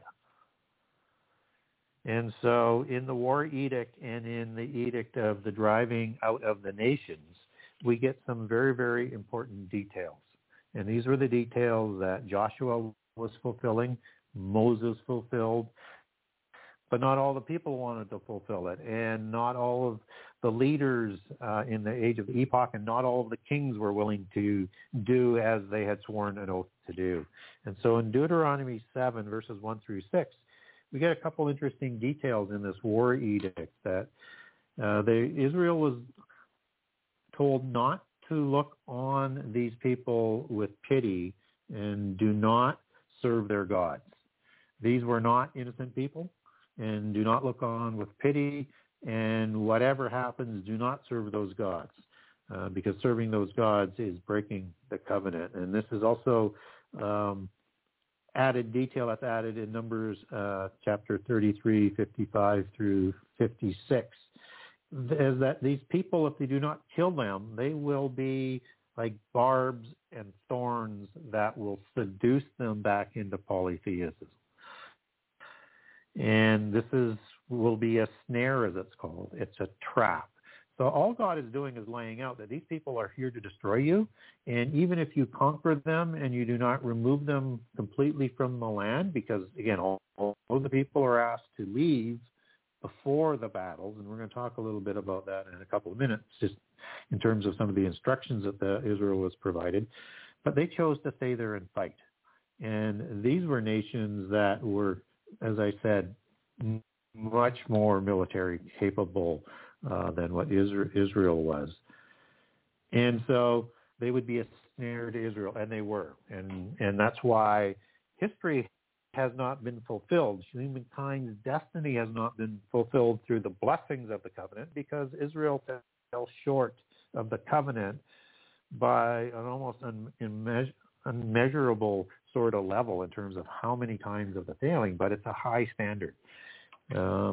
But God allotted for that, and He will make things right as He remembers His covenant and calls all of Israel by name in the end time, and including, maybe look at Ezekiel 37 a little bit differently as a time of Jesus' coming, in the days of His coming, as the book of Luke talks about, in the days of His visitation, as it's talked about in the Old Testament. That Ezekiel 37 is a resurrection, as part of the resurrection sequence, not of the church as what is described in the New Testament, where it's Christ the first fruits, and then when He comes, those who died in Jesus. This is beyond that. This happens after that. And Ezekiel 37 is the last half of the last 7 years prophecy, when that is a resurrection of all Israel who will be judged, as Daniel 12 links up. This is, after the time of Jacob's trouble. This is the resolution of Jacob's trouble, and the trouble that's described in the last 3.5 years in the Great Tribulation, as opposed to the tribulation of the saints. That comes upon, that Israel and Judah is part of. That Ezekiel 37 is part of the second Exodus, and will happen. The second Exodus will happen after the resurrection of the dead, where Israel will be judged, the past of Israel, and then they'll meet up with the people of Israel being led in Exodus, as the book of Micah talks about, being led by Jesus. And so expect Judah and Israel to accept Jesus and accept Him as His Messiah after the abomination and after the sign in the sky, which I think, and I can't go into detail tonight on it, I think will reflect His wounds on the cross. I think it'll be a sign that is indisputable as to who it refers to. So these nations that Israel was to drive out, they had horses, as Numbers 13:33 and Deuteronomy 7 talks about. They had horses and chariots and iron weaponry and more people, and were larger and stronger. And so God was saying to them, I will protect you. I will deliver them up to you. And He did that in a number of ways, but for the most part, as in Exodus 23:28, Deuteronomy 7:20, and Joshua 24:12 talk about, hornets were used to drive them insane on the battlefield, to break up their hive telepathic communication, as is speculated that the giants had as part of their bloodline, and that complete confusion and panic overtook them because they couldn't carry out the tactics the way that they were trained, and they were served up for Israel on the battlefield.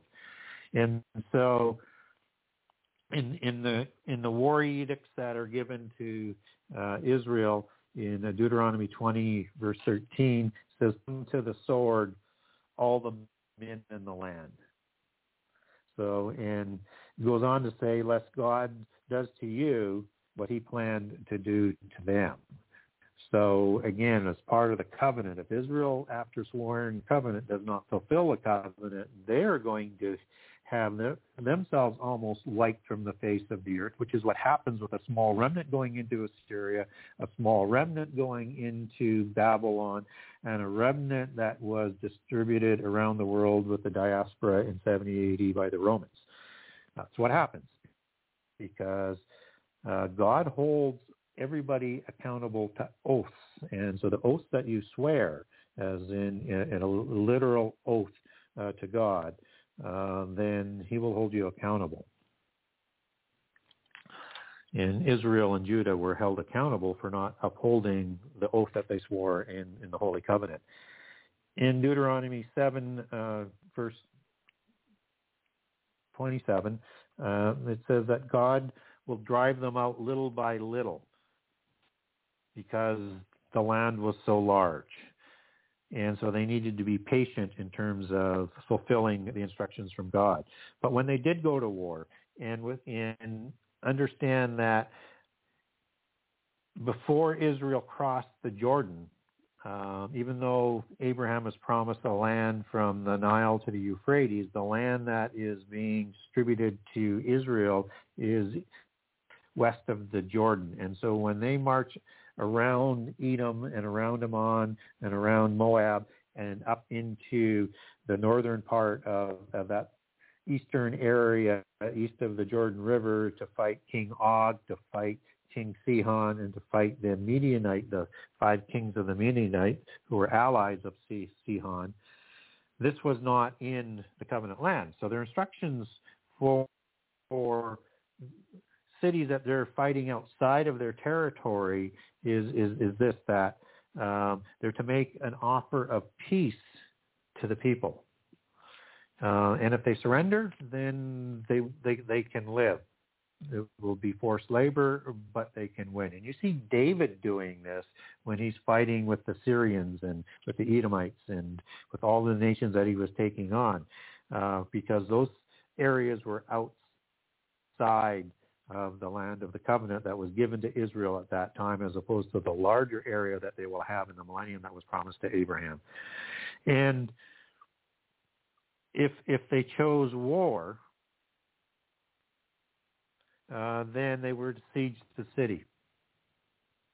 If they chose peace, they could live, but they would be in forced labor. But Israel, if it was refused that offer from Israel, then Israel was to siege the city and then put all men to the sword. But they could take the women and the livestock and anything else for plunder as they saw fit.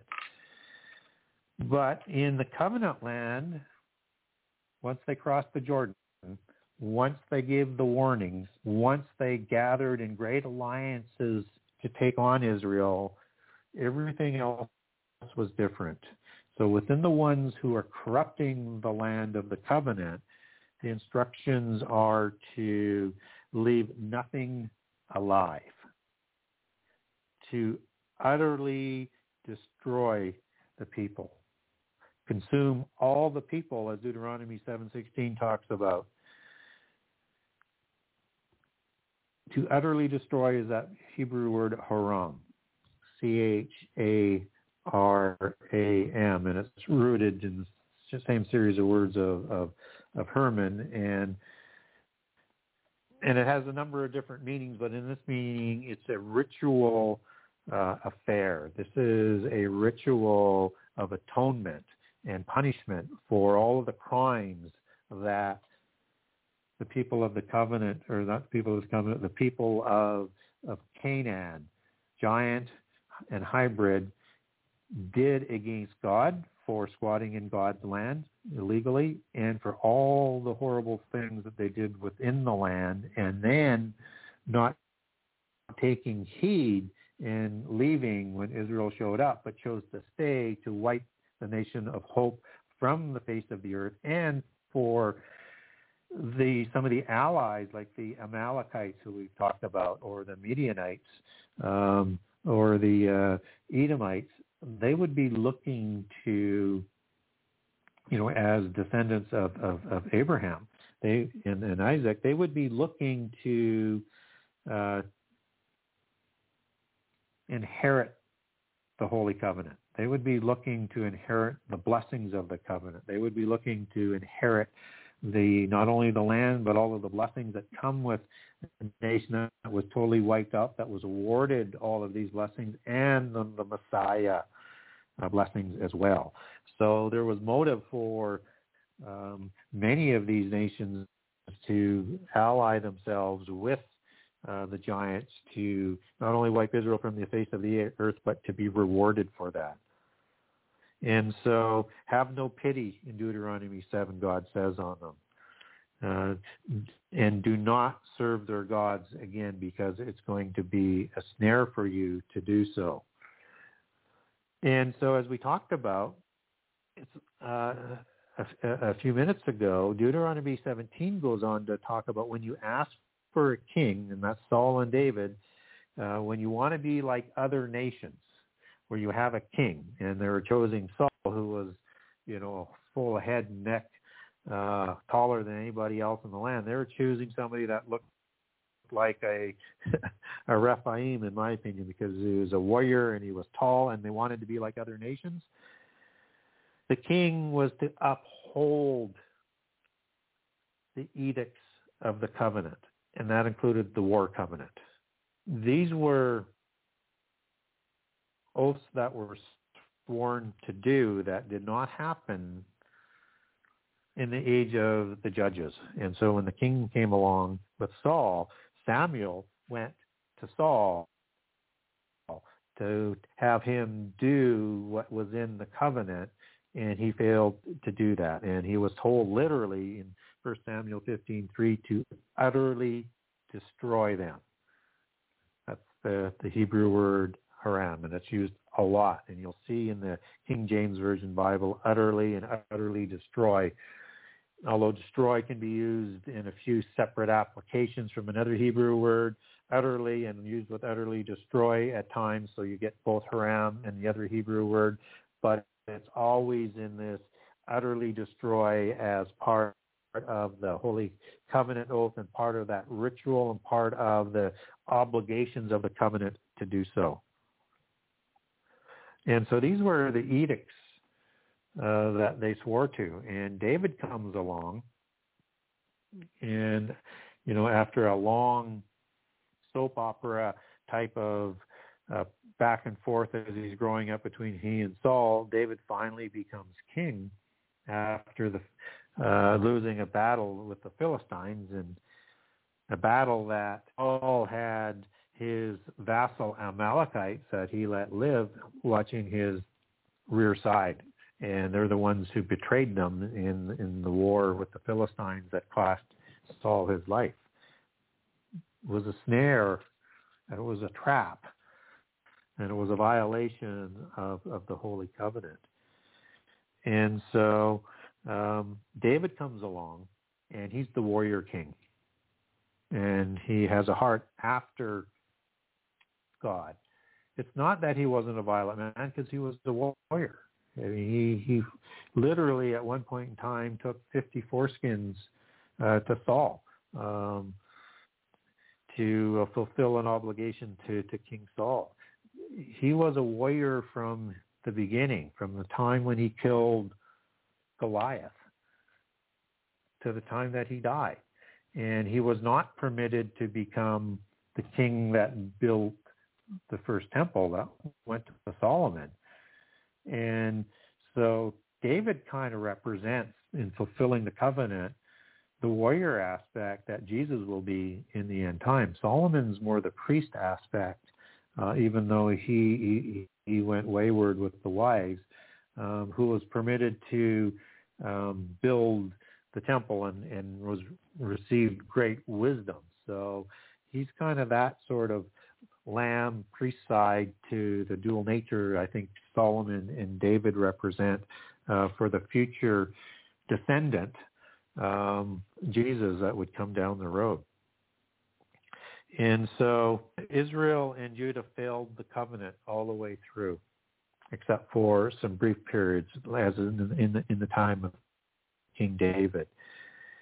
And it's important to understand what was going on in the end time, that this was a battle that if Israel didn't win to at least the level that they did in the time of Moses and Joshua and the time of David, that evil would have pushed over the whole world.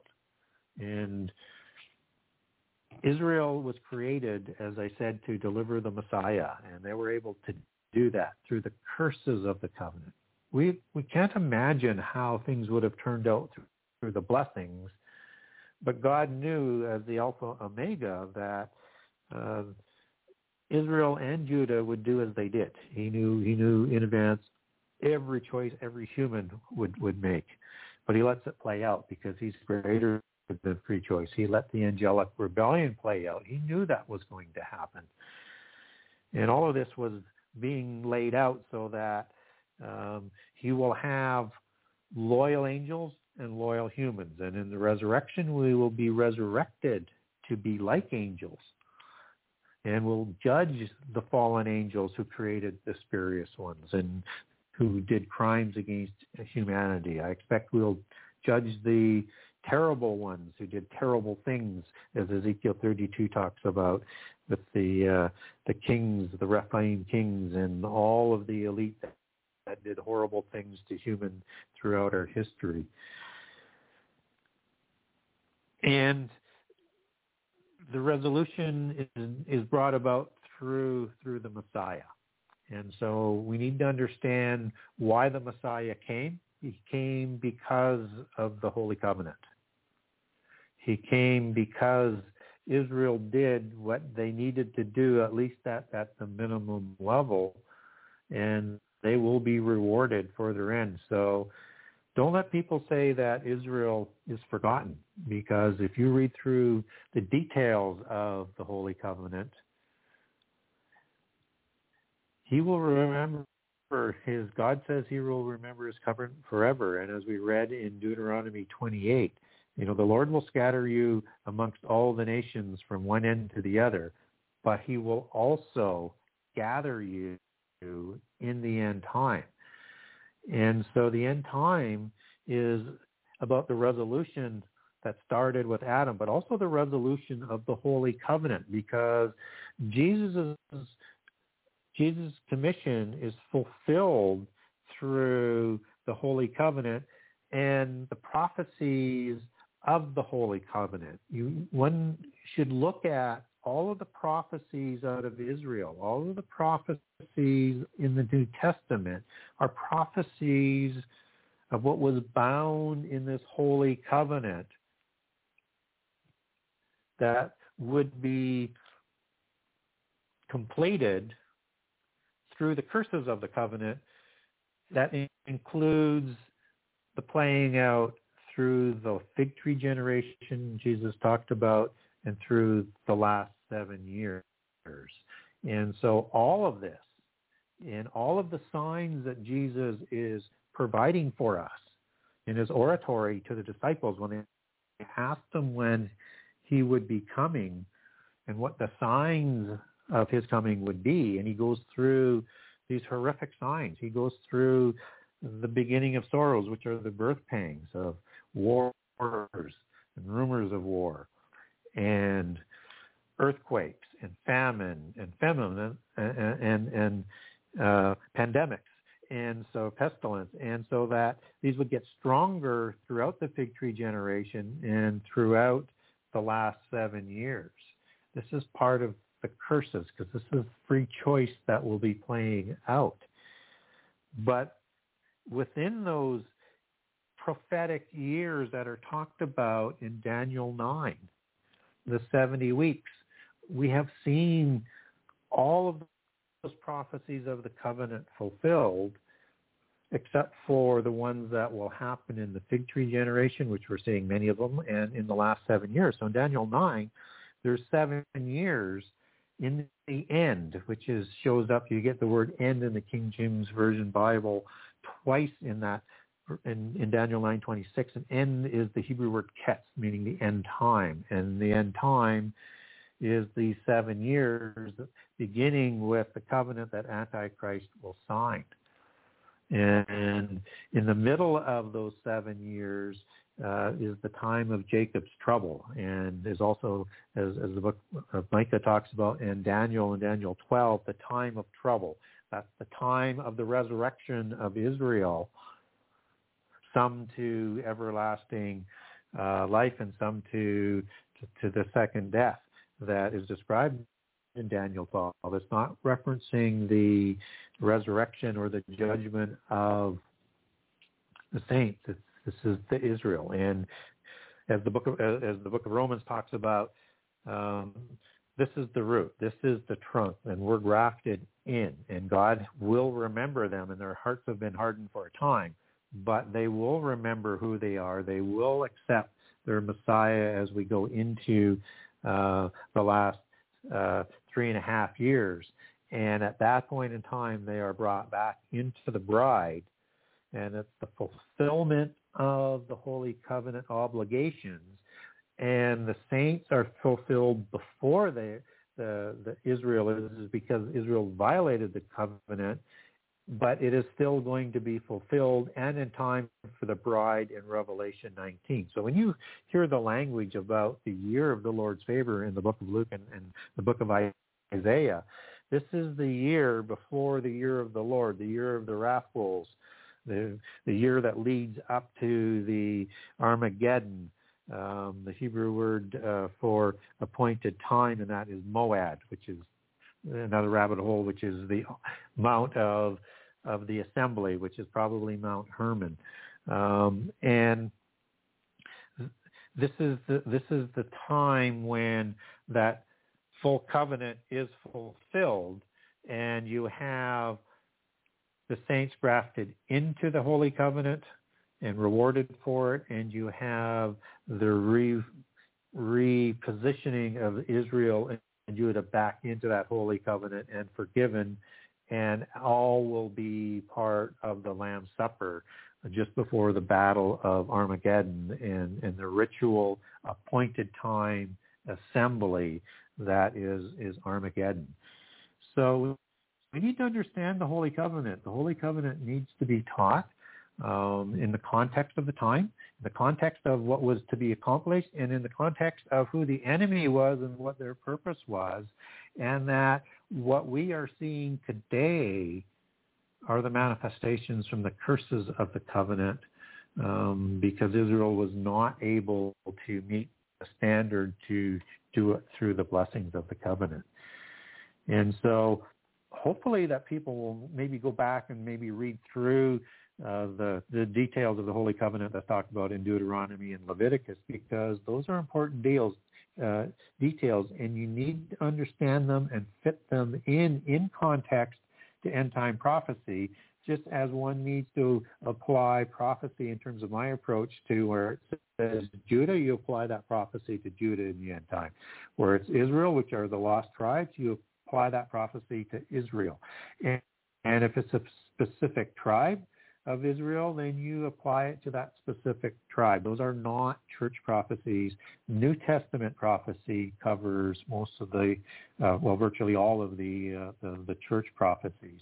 So understanding that there's two parallel lanes that are coming together back into the covenant for the end time, and because we are part of that covenant, we ought to know what's written in the Holy Covenant that we are part of.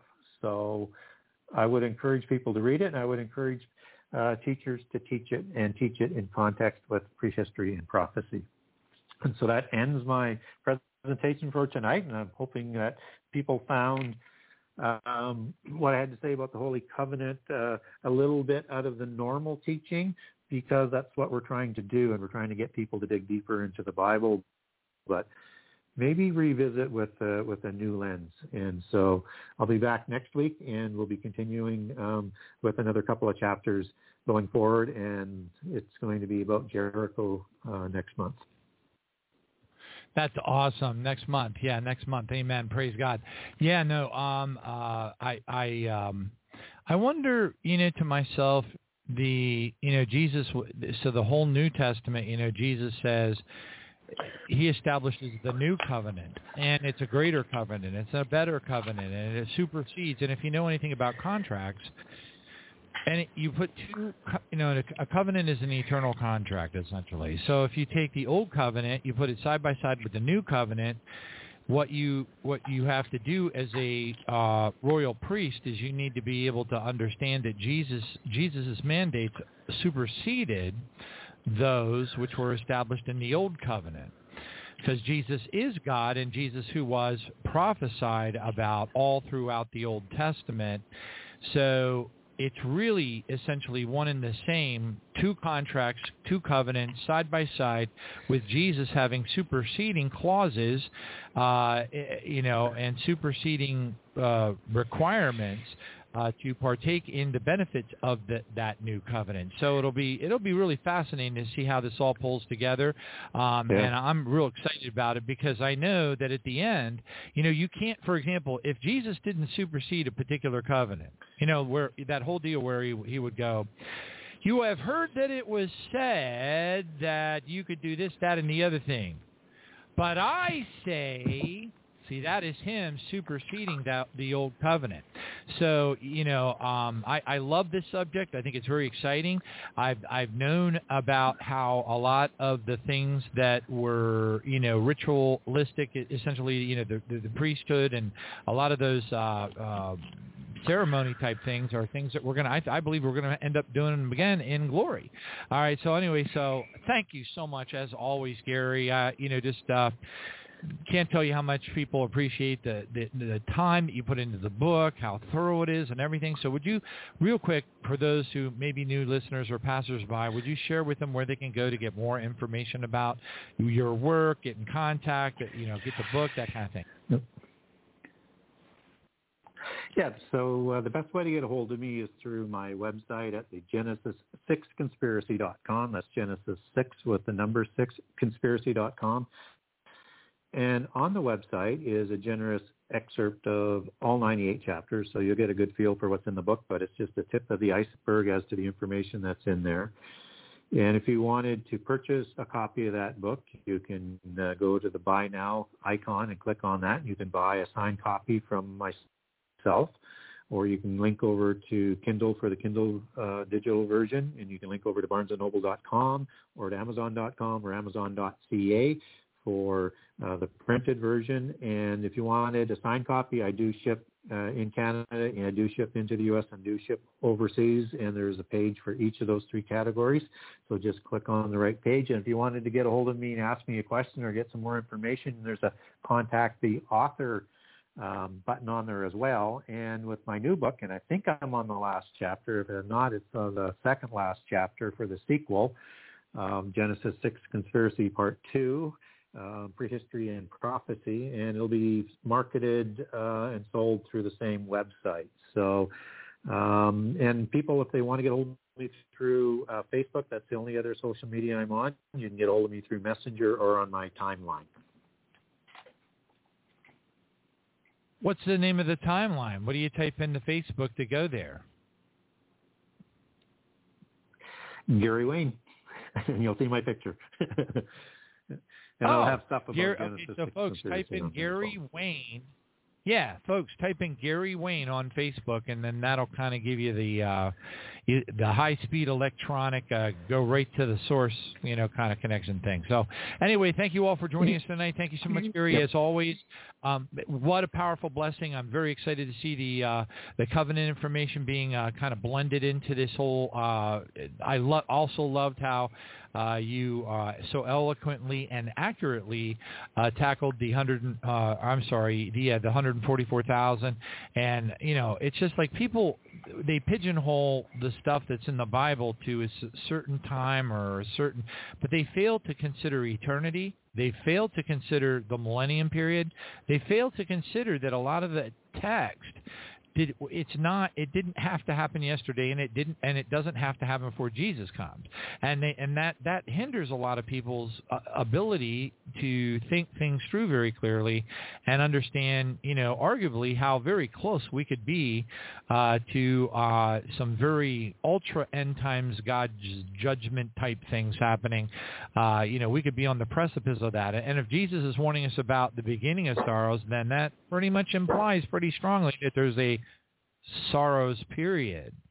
So anyway, I'm not so happy about having to go through that personally. I'm hoping we get evacuated before then. But anyway, thank you so much, Gary. Yeah. Powerful program as always. Thank you. Thank you. All right, and on that night, God bless you all. We will see you. It's Sunday, September the 4th. We're going to see you, Lord willing. Pray for each other. They're very important.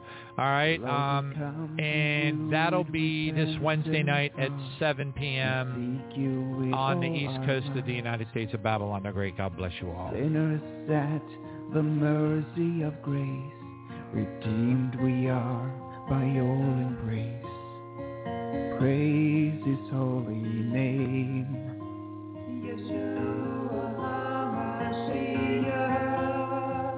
Praise the King of Kings.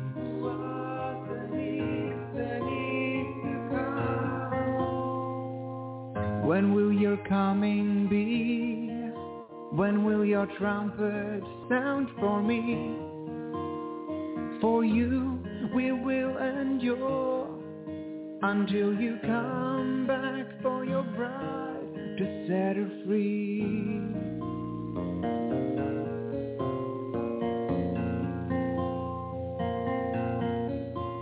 Write our names in your book of life. We are cleansed through your holy sacrifice as we lift your name on high. I shall lift my obedient children to the clouds, for they shall see my glory.